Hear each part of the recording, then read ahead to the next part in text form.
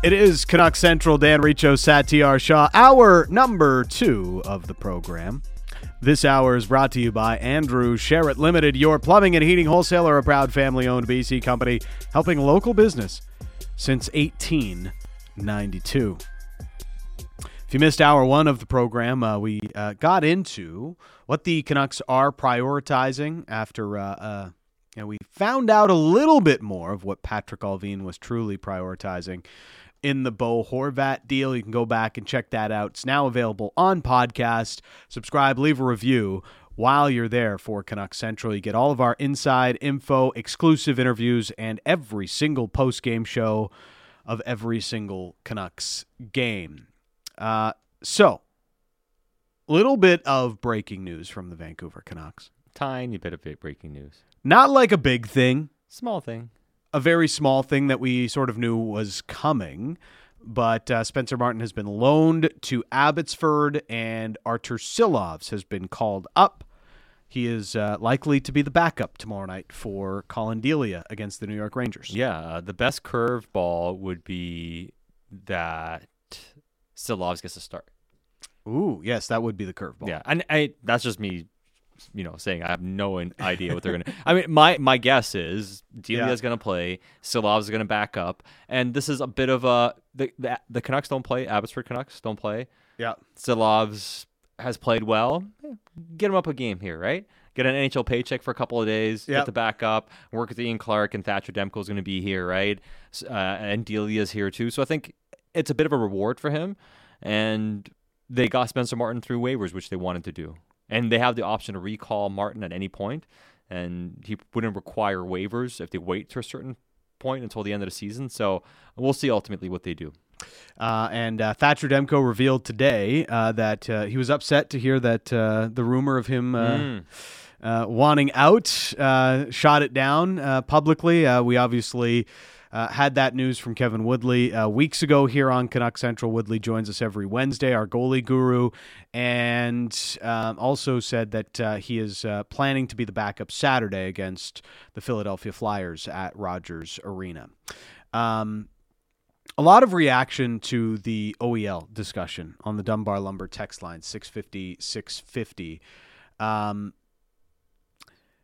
This one comes in. Dan and Sat, can you politely ask OEL to retire? I don't think it's going to work that way. Too much money. Don't think you can do that. Another from Gary says, Robidas Island, send him there. You can't do that unless he's actually hurt. Yeah. Like Robidas went to the island because he was injured. Like he actually had an injury, and and people thought that they were faking it just to get him off the books or whatever, but he had a bad knee injury, and he wanted to come back, and he couldn't. And he talked about it a couple of years afterwards, and he discussed it. So the whole Robidas Island has become part of mythology to some extent. Yes, you can't do it unless a guy actually has an injury he can't play with. There's been a lot of situations where it's like, is there really an injury? Yeah. Joffrey Lupul. Right, yes. That's the one. That's the way. I'm that not saying one's anything. more, yeah. A lot of questions. A lot of questions. There was more around Joffrey Lupul than there was Stefan Robidas. Yes. I'll say that. Yeah, Lupul, there was a lot of questions, and I don't know what happened there, honestly, and I wonder how it all worked out. Yeah. But the Robidas one, I think they got linked together, know? And it's like, no. It is sort of... It's one of those situations. You get to a certain point of your NHL career, and you probably have a lot of injuries that you've been holding through your career, or a recurring injury of some kind, something that you're constantly managing through your days as an NHL player, that you could say, well, I'm not willing to deal with this anymore, so I'm just gonna call it quits here. Yeah, right? I mean, there are situations like that for sure. Especially back injuries. I know, I can't remember. I think it was PJ wrote about Dave Boland's injury earlier this week. I mean, even Luongo, the reason he could retire because he could try to play through it, but there's enough there that it made sense for him just to go to LTIR. You're going to be physically unable to play. Somebody texted in and said, "How about Marian Hossa and him having allergies to his gear, essentially?" and I mean, hey, fair point.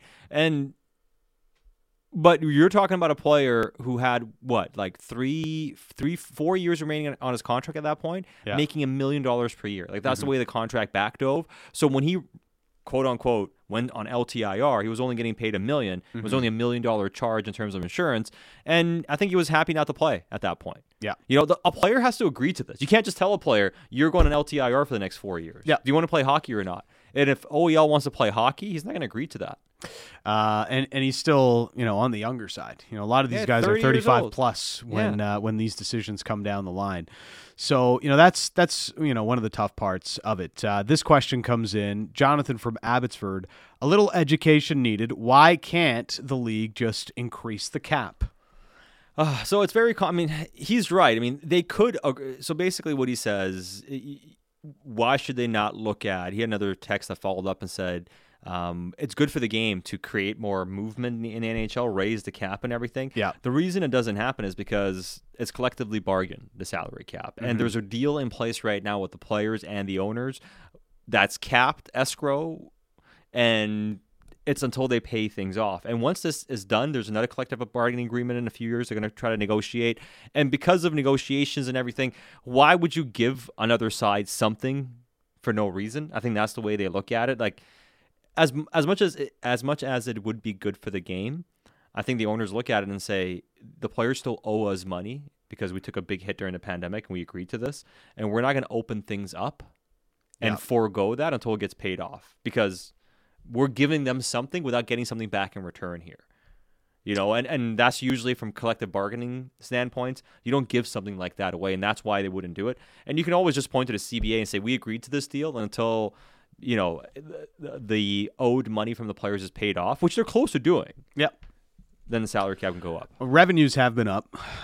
They've done some things. Obviously, the jerseys, the ads on jerseys, if I can speak English for a moment, the ads on the jerseys have brought in extra revenues. The ads on the helmets have brought in extra revenues. The digital board ads that everybody despises have brought in extra revenues for teams. New TV deals with TNT and ESPN have brought in a little bit more money. But, there's still some things also happening in the background that could derail that. The Bally Sports potential bankruptcy that's ongoing, that could really hurt the National Hockey League and their projection of revenues. Even after they were projecting a salary cap increase very early on this season, at the next Board of Governors meetings, it was like, maybe not so much. So maybe we should pump the brakes on that, which is usually how it happens. Yeah, if it's small enough money, I think we were talking about maybe it's of tens of millions of dollars or something. It's a lesser amount than you would have expected. But with the Bally Sports thing hanging over them too, you might be just jumping the shark here, right? Because if you go and do that, and then all of a sudden it's like, oh yeah, now you're tied up in bankruptcy for a year. You don't see that money for a year. You can't count it as a revenue, and then all of a sudden the cap goes down no matter what. So why even bother breaking what you got going on right now until that all gets figured out? And we joke around about the NHL with not enough movement and not having enough money, and I joke around about it being the broke boys league compared to the other big leagues. That's kind of what it is. The NHL is a league that's maxed out as credit card. Yeah. And until you pay down, until you stop paying the interest and actually pay down your debt, you can't get more credit. Yeah. That's where the league's at. They got to pay off their debt. And until you pay off your debt, you're not going to be able to make new purchases. You're paying off interest. Your credit card's maxed out. The NHL is maxed out. A lot of jokes per 60 texts coming in, which I know is big on the post-game show. Can they sell the naming rights to the NHL? NHL brought to you by American Express. Chase Bank, the NHL. If OEL still wants to play hockey, he should actually play hockey, not what he's doing. Another text came in on Oliver Ekman-Larsson. I had to replay the first goal. It's usually Miller making those kinds of passes across the ice and slow back. Check and smashing stick. OEL doing his best Miller impression. That's the funny thing about Rick Tockett's smashing stick comment last night. A lot of people thought it was a shot at JT Miller, but the only player I saw smash his stick last night was Oliver Ekman-Larsson. Yeah, I think it's a message to everyone because, we see Miller do it quite a few times. Yep. But I think last night was OEL. Yeah. Right? And I saw a lot of people say, oh, Tockett's calling out JT. And I think JT should listen to that. I'd be like, don't smash your stick. He kind of called everybody out. Yep. But OEL is the guy who did it last night. I didn't see JT smash a stick last night. Yeah. Maybe he did in the locker room or something, or in the hallway. I don't know about that. Not where it was visible. The only visible stick smash was OEL going Hulk. Going Super Hulk. It would be nice to see him do that with his play. But this is a massive issue for the team because, like, I saw some people say, well, you could just, like, do what the Rangers did with Wade Redden. And it's like, well, you can't really do that. Mm-hmm. He's got a full no-move clause. So you can't even send him down to the minors. Yeah. Like, you are so stuck with Oliver Ekman-Larsson outside of a buyout. It's beyond other solutions. Yeah. Like, your solutions are he plays better, you cross your fingers and he starts to play better, or you go with the buyout plan. And the buyout plan offers potentially the best option this summer. Not if you wait. It's more for this year rather than down the line, because you get almost the full cap hit in savings for this summer. Yeah. Well, which is huge. It all comes down to that. Man, I love the text though coming in right now. Soapy, you guys won't be making fun of OEL so much when he helps us get Bedard first overall. We talk about the NHL being the broke boys league. NHL be ordering Uber Eats with student loans is what they're saying. This text unsigned. NHL brought to you in part by BetMGM. Yes. Yeah. Yes, the NHL somehow needs to get more fans. Yes, that would be it. As Brandon in Vancouver says, according to NHL surveys, the board ads have been a big hit with fans. That's sarcastic. Very big hit. A huge hit with fans. So we weren't able to connect with Cam Robinson. Hopefully we'll get to be able to do that for Prospect Central in the future. But we're going to keep the Canucks talk going. And there was one other thing we wanted to touch on from Rick Tocchet's availability from this afternoon, Sat. And it was right at the end of his availability because Vasily Podkolzin was playing with Elias Pettersson together in practice today. And here is what Rick Tocchet had to say as to why Podkolzin could be a fit with Elias Pettersson. Well, I actually liked his first 3 games. I thought he struggled last game. Just get him a little different, fresh guys. If we can develop a give and go game in his game, cause problems around the net, then Petey can do his thing. I think if you get too much east-west with Petey, it's like, listen, playing with Mario Lemieux and Wayne Gretzky, the two best players I've ever seen, and you guys probably say the same thing. They never wanted to play with east-west guys. They want north-south guys. And same thing with Crosby and McKinnon. If we can develop these wingers where Petey has a north-south style of player, it's going to make his game easier. Then, you play with east-west guys, it's tough because most of the teams protect the guts of the ice. So I think Podkolzin's a type of player that welcomes that, a gritty guy that can cause problems going to the net. There is Rick Tocchet speaking to Satyar Shah and his want to have Elias Pettersson and Vasily Podkolzin be a long-term duo together in Vancouver. Yes, we do know Kuzmenko and Pettersson are a very dynamic duo offensively. Yes. And long-term, before Kuzmenko came in, the only guy I could identify on this roster was Podkolzin. This is going back to our post-season sort of discussions last year, like going back last March, April. It's like, who are the duos on this team? Yeah. We're like, we're not quite sure. The only one I see and that I'm intrigued by long-term is Podkolzin and Pettersson. Yeah.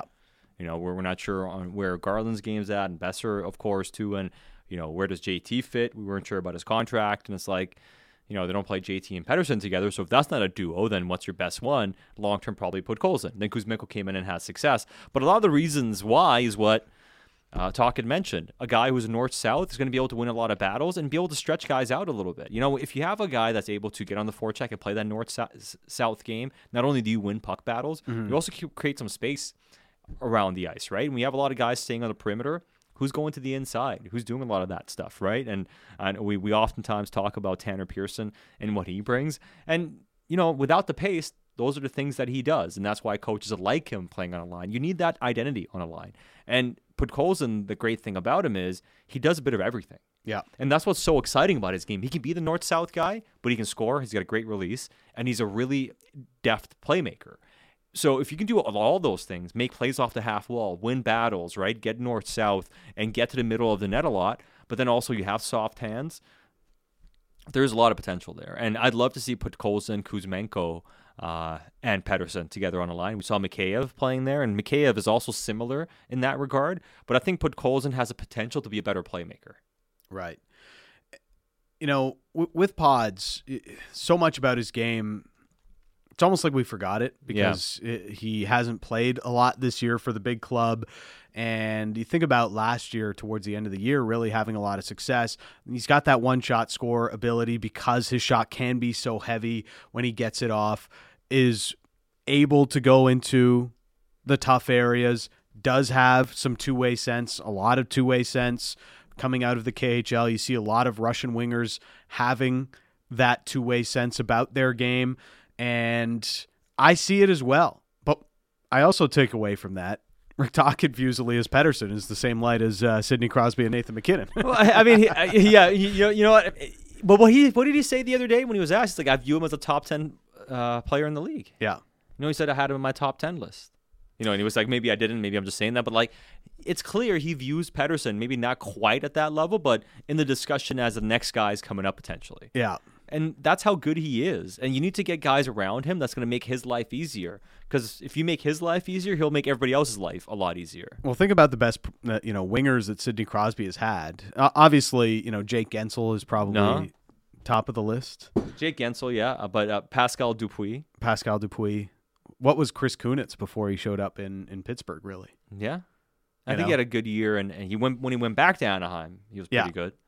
Had a couple good years, but he really had his Chris Kunitz would have never seen Team Canada without Sidney Crosby, right?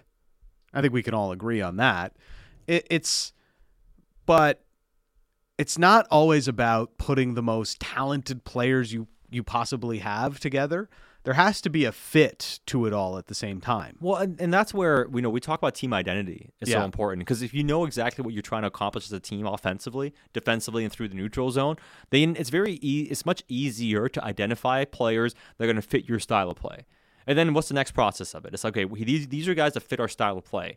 Now, what we need is the north-south guy. We need the guy who plays the middle, and then you can have the guy who's more of maybe the skill guy on the wing potentially, right? You can have one of those guys there, maybe a playmaker or a shooter or a scorer or something tangible on that wing in your top six especially. So now you know exactly the types of players to go after and get to fill those types of roles. And that's not to say the team didn't try to do some of those things. And I actually think when the Canucks, were at their best under Travis and going into the bubble year when they signed Ferland and, he ended up getting hurt, but you could actually see what they were trying to do. It was Pettersson, Miller, and Besser on the same line. Then it was Horvat playing with Pearson, and they tried Ferland for a while too, and he ended up playing on the other line. But they were trying to kind of have that same identity, have a guy who's a bit of a shooter, Ferland guy. They had Levo in the mix too, playing that type of role, and they had Berchi in the mix, who they tried to see if he can be, a skill guy. So that was kind of the idea in the past, but they never really stuck with it, and you kind of saw everything kind of fall apart. But now it's a lot clearer in terms of how you want to play as well, because that team, one of the things they tried to do with Jim Benning was they wanted their defensemen to make a lot of plays. Hold on to the puck. Make plays. Hold on to the puck. Make plays.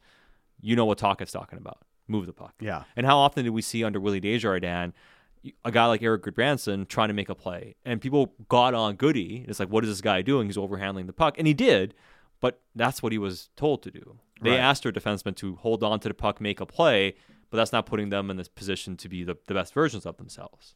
And where did Goodbranson have more success? In a third pair role where he was just get rid of the puck as quickly as you can. Exactly. Move it north-south. Yeah. Kind of revitalized his career when he went to Pittsburgh and Anaheim. Yeah. And then Calgary, obviously. Gets the 4x4 deal from the Columbus Blue Jackets this summer. A lot of comments coming into the Dunbar Lumber text line from Paul in Coquitlam. What are you guys smoking? Talking about Podkolzin's soft hands. He has 1 goal in 21 games. Yeah, I mean, he's not scoring goals. He struggled this year. Yeah. But he scored 14 goals last year as a rookie.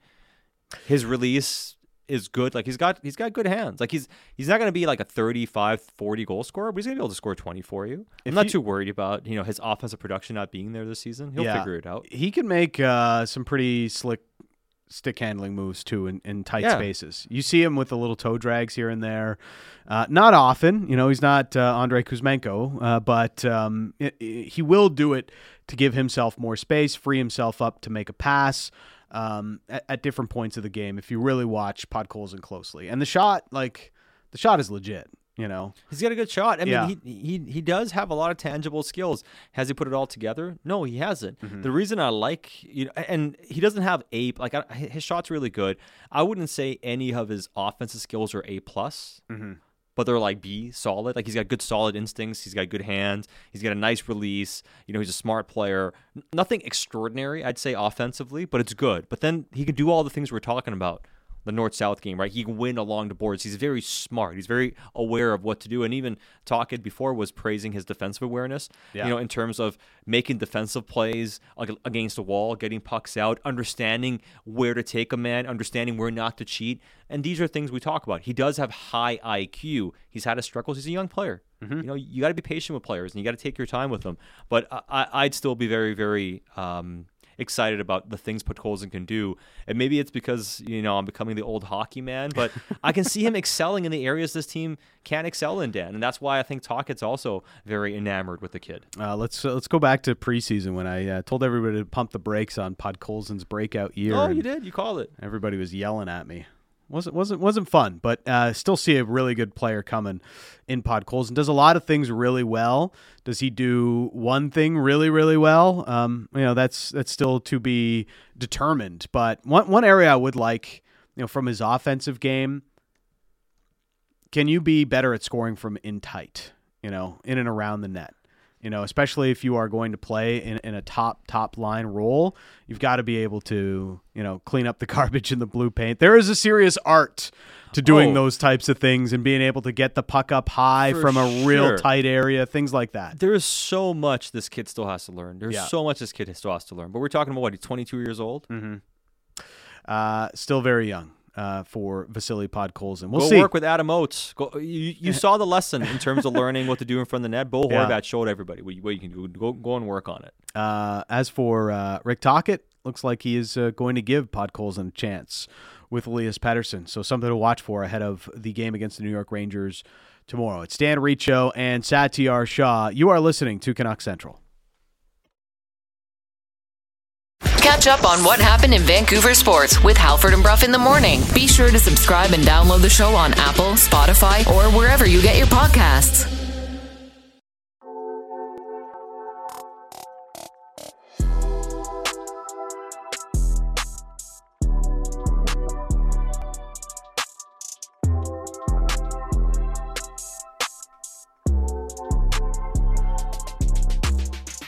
Canuck Central in the Kintec studio. Dan Riccio, Satyar Shah. Kintec Footwear and Orthotics, Canada's favorite orthotics provider, supported by over 1,500 5-star Google reviews. Find your perfect fit at kintec.net. This hour is brought to you by Andrew Sherritt Limited, your plumbing and heating wholesaler, a proud family-owned BC company helping local business since 1892. Buon San Valentino to you, Sat. Happy Valentine's Day. Yes, happy Valentine's Day to everybody. To all those going out, making their dinner plans for this evening, maybe a bottle of red or whatever. I was actually at the grocery store last night. It's funny how many gentlemen I saw going to pick up like a bouquet of flowers. They did it yesterday to get ahead of it. I guess so. Yeah, have it. I mean, that's smart if you get ahead of it, because then you can surprise in the morning or something. Be ready for it or whatever it is. You see them getting the groceries to and be like, I'm cooking tonight. Yes. Yeah. I'm going to be making dinner. Dinner at home. That's how it goes. Hope everybody has an enjoyable evening, should they be or not be celebrating, whatever it is.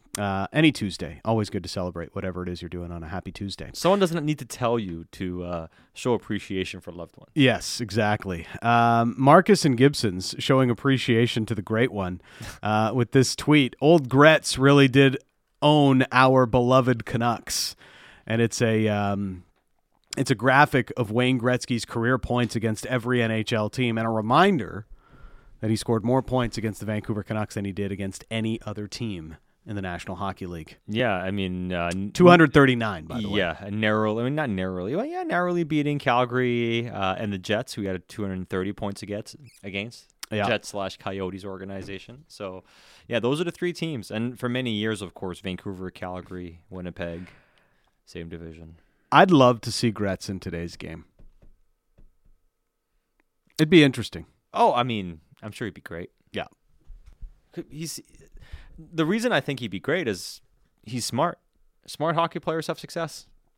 Smart's IQ, it travels. You know what I mean? And great. I mean, like, it wasn't like he was just a smart player who was bad at everything else. Like, Yeah. great hands, incredible vision. Faster than people gave him credit for. Way faster than people gave him credit for. Great on his Remember when he edges. ran that 100-yard dash Yeah. against other top athletes and he ended up winning? People make it out to be like, oh, this skinny guy. Like, Wayne's a great athlete. Yeah, he was pretty. He didn't have the greatest slap shot or anything like that. Like, nah, like chill. Like, he relax. was pretty great at everything. That's why he's the great one. I love, like, it's kind of like the romanticized version of the everyman who became the greatest player ever. Yes. It's like, come on, relax. Like, he's still a really good athlete. Let's not yeah. act like he wasn't. I think we're overplaying that narrative a little bit. What's that movie, The Cinderella Man? Yeah. From, what was it, with Russell Crowe, the Yeah. boxer, or whatever. That's the narrative street I don't like to go down. I'll say that much. That's a no-go zone for you. Like, that's a dark alley you're afraid of. Yeah. The narrative alley that I avoid. Yes, it's the part of town in Narrative Street that I don't love so much. Irv said something really interesting earlier on the show. Mackenzie Weegar maybe not getting on so well in Calgary. Yeah, and he made it clear that it's not like he's necessarily reporting anything, but saying you can just tell by how things are playing out, how they're playing out, what they're paying him to do, and everything. It's like, hey, we gave this guy a big contract, and maybe he's not providing this year what we hoped to see him provide. And he plays. I mean, this is a guy who was playing 22, 23 minutes a game to playing 20 minutes a game. Yep. In Florida to where he's at in Calgary. And Calgary can even out the minutes and everything, but doesn't get a ton of power play time. His numbers have gone down offensively. Mm-hmm. Only has 16 points this year, just one goal, Mackenzie Weegar, and it came against the Canucks. But he's a good defensively too, and he's a good offensive player. Like, he can do a lot of different things. Like, he's really good. Like Jesse Texted and Satyar Shah. Yeah. Wayne Gretzky, good hockey player. But yes, same thing. Like, this guy's a good hockey player. But no, well, Weegar's underlying metrics would suggest this is a fantastic hockey player that's just, not had the bounces maybe this year. Yeah, I think that's absolutely true. And so it got me thinking, because his no movement clause kicks in next year. Mm-hmm. And would they consider moving him, right? Maybe it's at the deadline. Maybe it's in the offseason. Offseason, I'd say more likely. Yep. But he's got a big contract. You're talking about $50 million. Somebody says, Weegar for Besser, lock it down. I don't think that's happening. No. I mean, if that happens, you take it and run and you laugh. Mm-hmm. You giggle your butt off. Like, that's not happening. You say, how quickly can we get on the trade call? Yeah. Are you sure about this? Yeah, and that's not no vetoes. What about Weegar for Miller? Would you do that if you're Vancouver? Hypothetically. I think like 98% of our listeners would say yes right now. So, yeah, both guys 29. Yeah. But 1 year older. Miller is 1 year older. Yeah, slightly older. $8 million left on his contract. Yep. I mean, 8 years left, $6.25 million per season. $50 million he's owed. JT's owed $58 million. Yeah. So JT's only worth $8 million more. Calgary's like JT in the past. We know this. It's been reported, and they've been interested numerous times. They're in on every Canuck. They Chris have Tanev and Jacob Markstrom are basically AGMs right now for Brad Treliving. Yeah, right?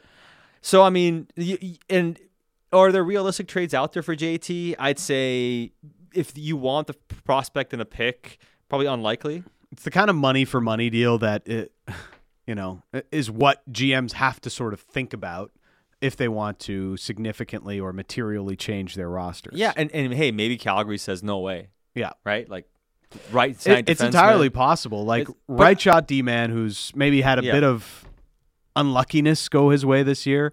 But I do wonder, because there has been whispers around that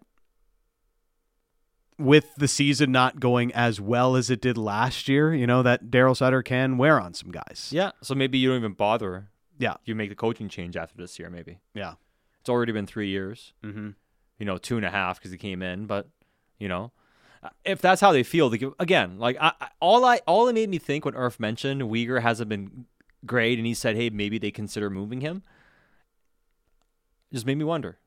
Don Waddell did also mention in that piece we talked about off the top of the show from The Athletic that the Canucks were also trying to move term as well in some of the discussions that he had with the Canucks. Yeah, and it's clear the Canucks are willing to move term. They want to move term. And they want to get some flexibility. They do. And it's just a matter of what players are we talking about? Yeah. There's a market for Demko if you want to move him, but they don't, right? But there would be a market for him. JT's interesting. Would there be one or not? But, Besser, we know what their situation is. They want people to retain. Nobody's giving you the asset yet. Maybe it changes near the deadline. But Carolina wants term, they said. And this is clear. We even talked about this when the Bo Horvat thing came up. They wanted to get permission to talk to Bo. The Canucks never gave them permission. And it's clear why, because they didn't like Carolina's draft pick. Yeah. Carolina's going to be a late pick in the 20s. And Waddell said, hey, Vancouver just didn't have any interest in that. They wanted the best pick, and they got it.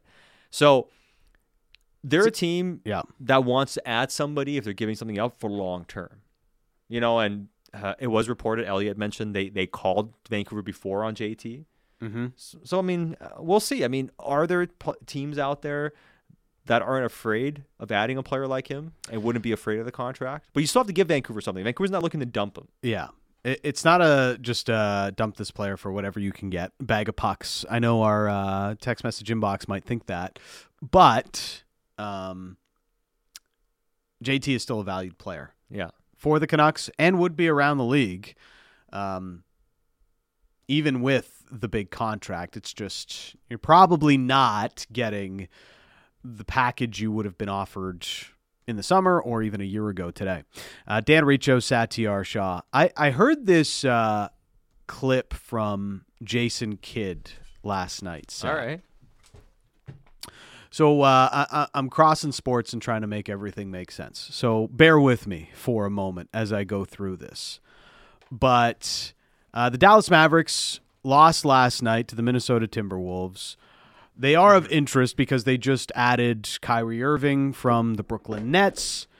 And, you're like, oh, okay, they got Doncic, they got Irving, they got some really good pieces there.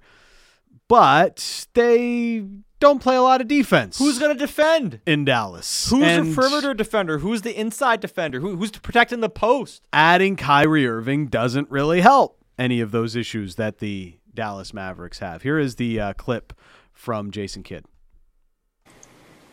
Coach, do you feel like your interior defense is an issue? No, we're here to outscore people.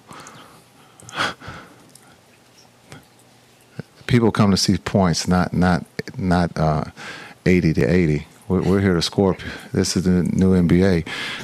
The interior defense, we'll figure it out. We got plenty of bigs. One of our defenders, when we talk about our defense, Maxi's out. Hopefully we get him back after the break. But the way that we competed there in that fourth quarter, we had everybody was small. And so interior defense is about your one and will, and that group did that. And so understanding we have an offensive team that can put a lot of points on the board. And we spotted them 20-something points and found a way to come down to the last possession. Somebody really had the sniffles there in the background. Yeah. Oof, it's tough scene at the Mavericks press conference. Sound like poor Elliot Friedman. Elliot's been dealing with something for a month, and he still doesn't Those take little a day coughs, off. yes. Yeah. Man, the guy is just can't take a day off, man. He plays hurt a lot. All right. I found that clip fascinating. I love the candidness from Jason Kidd to be like, look, we can't pretend to be something we're not. We are who we are. We're an offensive team, and we're doubling down on that. At points, we got to play better defense, sure, but we're here to outscore people. And I think we are moving into an age, Sat, where the defense wins championships moniker is may be seen as more of a cliche now than it ever did before. Yeah. And I do agree with it to a certain extent. It's not that you don't need defense. You do. But this is something that we're seeing in all sports. And I think it's partially the analytics age where the goal at the end of the day is just to outscore people. Mm-hmm. How do we do that best with the roster we have available to us? And Jason Kidd is saying, we're here to outscore people. That's how we're going to win basketball games. The Kansas City Chiefs, a lot better defensively this year, but they are an offensive juggernaut, and we've got to be good enough defensively. You look at the last 7 Super Bowl championship teams, they all finished 7th in points per game or better, and most of them were top 5. They all had defenses that finished in the top half of points per game, but only one was a top 5 defensive team. That was the 2017 Eagles. You look at the NHL, basically all of the NHL teams that have won a Stanley Cup in recent memory, going all the way back to Pittsburgh's back-to-backs, they were a top-end offense outside of the St. Louis Blues. Also happened to have some pretty good defenses in there as well. But it wasn't as consistent as having a top-end offense was to winning a championship. Yeah, but what offense has won a championship with a bad defense? With an objectively bad defense? Okay, there's where the argument falls, because there isn't really an argument for that. You have to be able to get stops. You do. You know, and I know for the longest time, I don't cover the NBA anymore like I used to. I don't watch the NBA as aggressively as I used to. But for a long time, you had to be a top 10 team in defensive efficiency to win an NBA championship. You still have to be a top half of the league team in that regard. And come the postseason, the game changes in the NBA as well. There are less possessions. It's not quite as free flow. It's changed dramatically from where it was. Yeah. But the line of centers moved. You know what I mean? And still defensively, still in the postseason, it's not going to be quite. You're going to get a lot more half-court sets. Yes. And that means you have to have good half-court defense. There won't be as much transition plays. If you don't know how to handle switches, don't know how to handle these things, you can get chewed up alive. And if you don't have somebody that can protect the rim, you're going to have trouble. Basketball Phil texts in and says Dallas has the good Canadian kid, Dwight Powell, as their best defensive player, big guy. He's solid. Yeah. But the last time the only time the Mavs won a championship was when they had Dirk Nowitzki. Mm-hmm. But you know who they had protecting the paint? Tyson Chandler. Mm-hmm. One of the best defensive players in the NBA inside, right? Yeah. Look at Golden State. Why did they win? Draymond Green, one of the best defensive players in the NBA. Plus, good team defense. Clay was an incredible defender. Before everything fell apart for him, right? Go through the list of teams. They all had great defenders. And look at hockey now, too. And I think it's changed as well. I don't think you can win in hockey maybe having a team that's inept offensively that catches fire. Yeah, like you're not seeing a New Jersey Devils type team win the cup anymore. No, the closest was that the Islanders 2 years ago when they pushed the Islanders when they got to the final, Eastern Conference final, 2 years in a row with just impeccable defense under Barry Trotz. That would have been your best bet, and they went up against Tampa Bay. I guess Dallas in the bubble year. Yeah, where they were just like they were close, but we're gonna try and play as low event hockey as we possibly can and hope for the best. But there's a ceiling, it seems, there, right? And that you can get really far, but can you actually win the championship? And it hasn't shown that yet. Not in the Cap era. We haven't seen that happen in the Cap era. People point to the LA Kings. They were lower scoring in the season. Yeah. But in the postseason, they would score. And look at their top players. They had firepower on that team. When you try to play a style that just completely sort of, tries to eliminate scoring chances, you try to play as low event as you possibly can. It's essentially saying we know we're the less talented team, so we're trying to even the odds here as much as we can. And that's what Rick Bowness had been great at in Dallas over the last couple of years. It's essentially what the Canucks tried to do to Vegas that year in the bubble. And if you go back and look at some of the game reports from that game on those games from Natural Stat Trick, you'd see that the scoring chances were actually fairly even compared to what the actual shot totals were in some of those games, because they created a lower event environment, or the Canucks tried to. They protected the interior, the guts of the ice. My point about all this is, I was thinking about Erik Karlsson going to the Edmonton Oilers. Yeah. Or even, lately the rumor is Patrick Kane going to the Edmonton Oilers. And for a lot of people, it's Edmonton needs to get better defensively. They don't need another superstar scorer. But what if that's not available to you? Why not double down on what makes you great? Why not keep adding elite offensive talent and say, what's the difference to winning a game 7-5 to 2-1? Yeah. Because there's this myth, well, not a myth, there's this feeling that you have to play defense, that there's going to be less scoring in the postseason. The game gets checked tighter, it's harder to win, there's less space, all of these things that have some truth in them. No, not some truth. They are true. But if you have Erik Karlsson, Leon Draisaitl, and Connor McDavid, that gives you 3 offensive juggernauts that's going to be tough for anybody to stop, no matter what. Sure, but you still got to defend. I don't care. You got to defend in hockey in the postseason. Show me a team that doesn't have any defensive conscience. I think what this also shows is Darnell Nurse and Tyson Barrie aren't moving the puck as well as they need to. Yeah. And Barrie scores a lot of his points on the power play. Mm-hmm. And Nurse hasn't had as much success as you would have hoped after signing that massive contract. Nurse and Barrie 5-on-5 has his issues as well. So I think they actually do need a puck mover 5-on-5. Yeah. And Evan Bouchard does a good job of it, but doesn't have a lot of pace to his game. And there are certain moments where he does get caught, whereas Karlsson has defensive issues, but he's better still at recovering. His skating is a lot better this year. It's kind of back to being, that plus skater at least. Not quite the plus skater, but at least he's moving well. There was the report that McDavid and Draisaitl want a puck mover. Yeah, and it makes sense. It actually makes sense for their team. It does. Like when I looked at their team and I've watched Edmonton, they don't move the puck as well as they need to. Yeah. I think they do need that. But I don't think that's coming at the cost of them wanting to be, they don't care about defense. Like, I think they view it as, this is a massive need for us. You're not going to win if you can't defend in the NHL. Like, what team has won a championship in the National Hockey League that doesn't know how to defend? What team? In 20 years? The closest example would probably be the Washington Capitals. Yeah, and the Capitals that year had Barry Trotz as head coach. Exactly.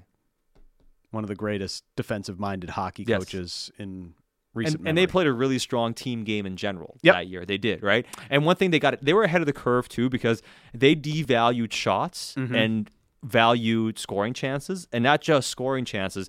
They really ushered in the era of, let's get more passes across the middle, east-west before the shot. Yep. And we've always known that that's a dangerous shot, but they really changed their offense to really focus in on creating better scoring chances, and the league kind of caught on to it, and they really took advantage of that. So they found something which I thought was brilliant in today's hockey, an advantage for you seeing the game offensively slightly differently, and everyone's going to catch up when you get the advantage, right? It's almost like we see in the NFL sometimes, Sean McVay and some of these great innovators, they come in one year, catch everybody off guard, people steal a lot of their stuff, and then it's harder to do, but it becomes part of the wrinkle that everybody does, and now we're seeing the game played that way. So that's why I think Trotz is such a magnificent coach. It's not just about defense, it's about what you can do offensively. But yeah, there isn't a single team that's won a Stanley Cup that hasn't had some defensive ace as part of their group. The Pittsburgh Penguins, now they're obviously an interesting example because they have the greatest player of this generation on their roster, so that helps. But the second half of their back-to-back cups, they were first in offense that year, 17th in goals against per game. Yeah. But that's goals against per game. That's the lowest of any team in recent years. And that's just goals against. But if you looked at their overall team play, not their metrics, they played really strong. I mean, they played strong two-way hockey. I mean, Sidney Crosby was just dominating on both ends of the ice. Yes. And you have Malkin dominating on both ends of the ice.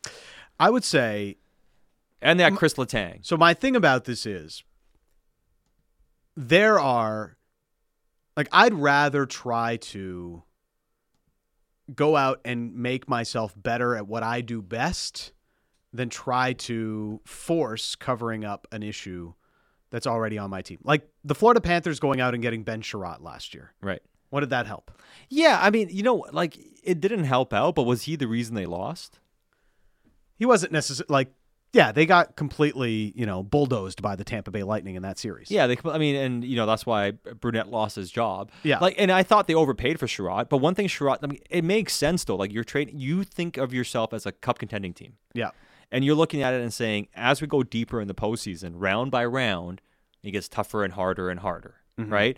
And the players that don't have as much value in the regular season have more and more value that are good at those things. And Sherrod's good at defending in front of his net, clearing it, and being physical, and all those. He is good at those things. But we never got to see the value for it. Yeah. Because they got throttled in 4 games. They got slapped around and it was over. You know, and that's kind of the bad end of it. And it's good. You can look at it and say, yeah, but Sherrod was never going to determine whether they win a round or two. It was more about, is he going to help you shore up your need for when you get to round 3 and if you get to the Cup final? And that's when the game gets even tighter and harder to play, and we have guys that can battle in those trenches. As for the Canucks right now, this is like all Rick Tocchet talks about, the guts of the ice. Yeah. They don't have any guys that play interior defense. And they leaned into offense. I mean, they tried a little bit of this going back a couple of years, and we thought it was, hey, it makes sense. You try to be defensive, it didn't work, lean into being offensive. I think the Leafs have done that at certain points too. Mm-hmm.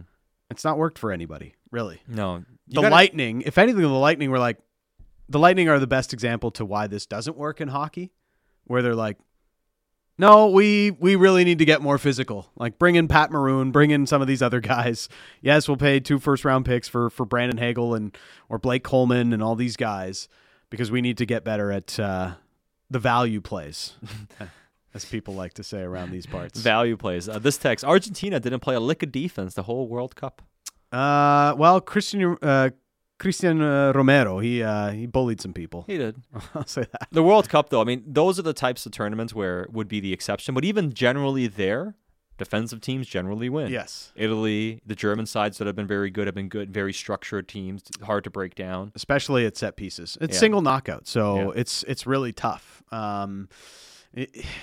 Like France didn't win because they went out and bulldozed teams. It was because they're winning. They played well defensively. Yeah, 1-0. They weren't giving anything up. Dan Riccio, Satyar Shah. All right, we're back tomorrow. Kevin Woodley, our goalie guru, will join us. We'll be from Rogers Arena as the Canucks take on the New York Rangers. For all the producers on the show today, Mac, Elon, Josh. Somebody else must have done something somewhere, too. My co-host, Sat. I'm Dan Riccio. You've been listening to Canuck Central.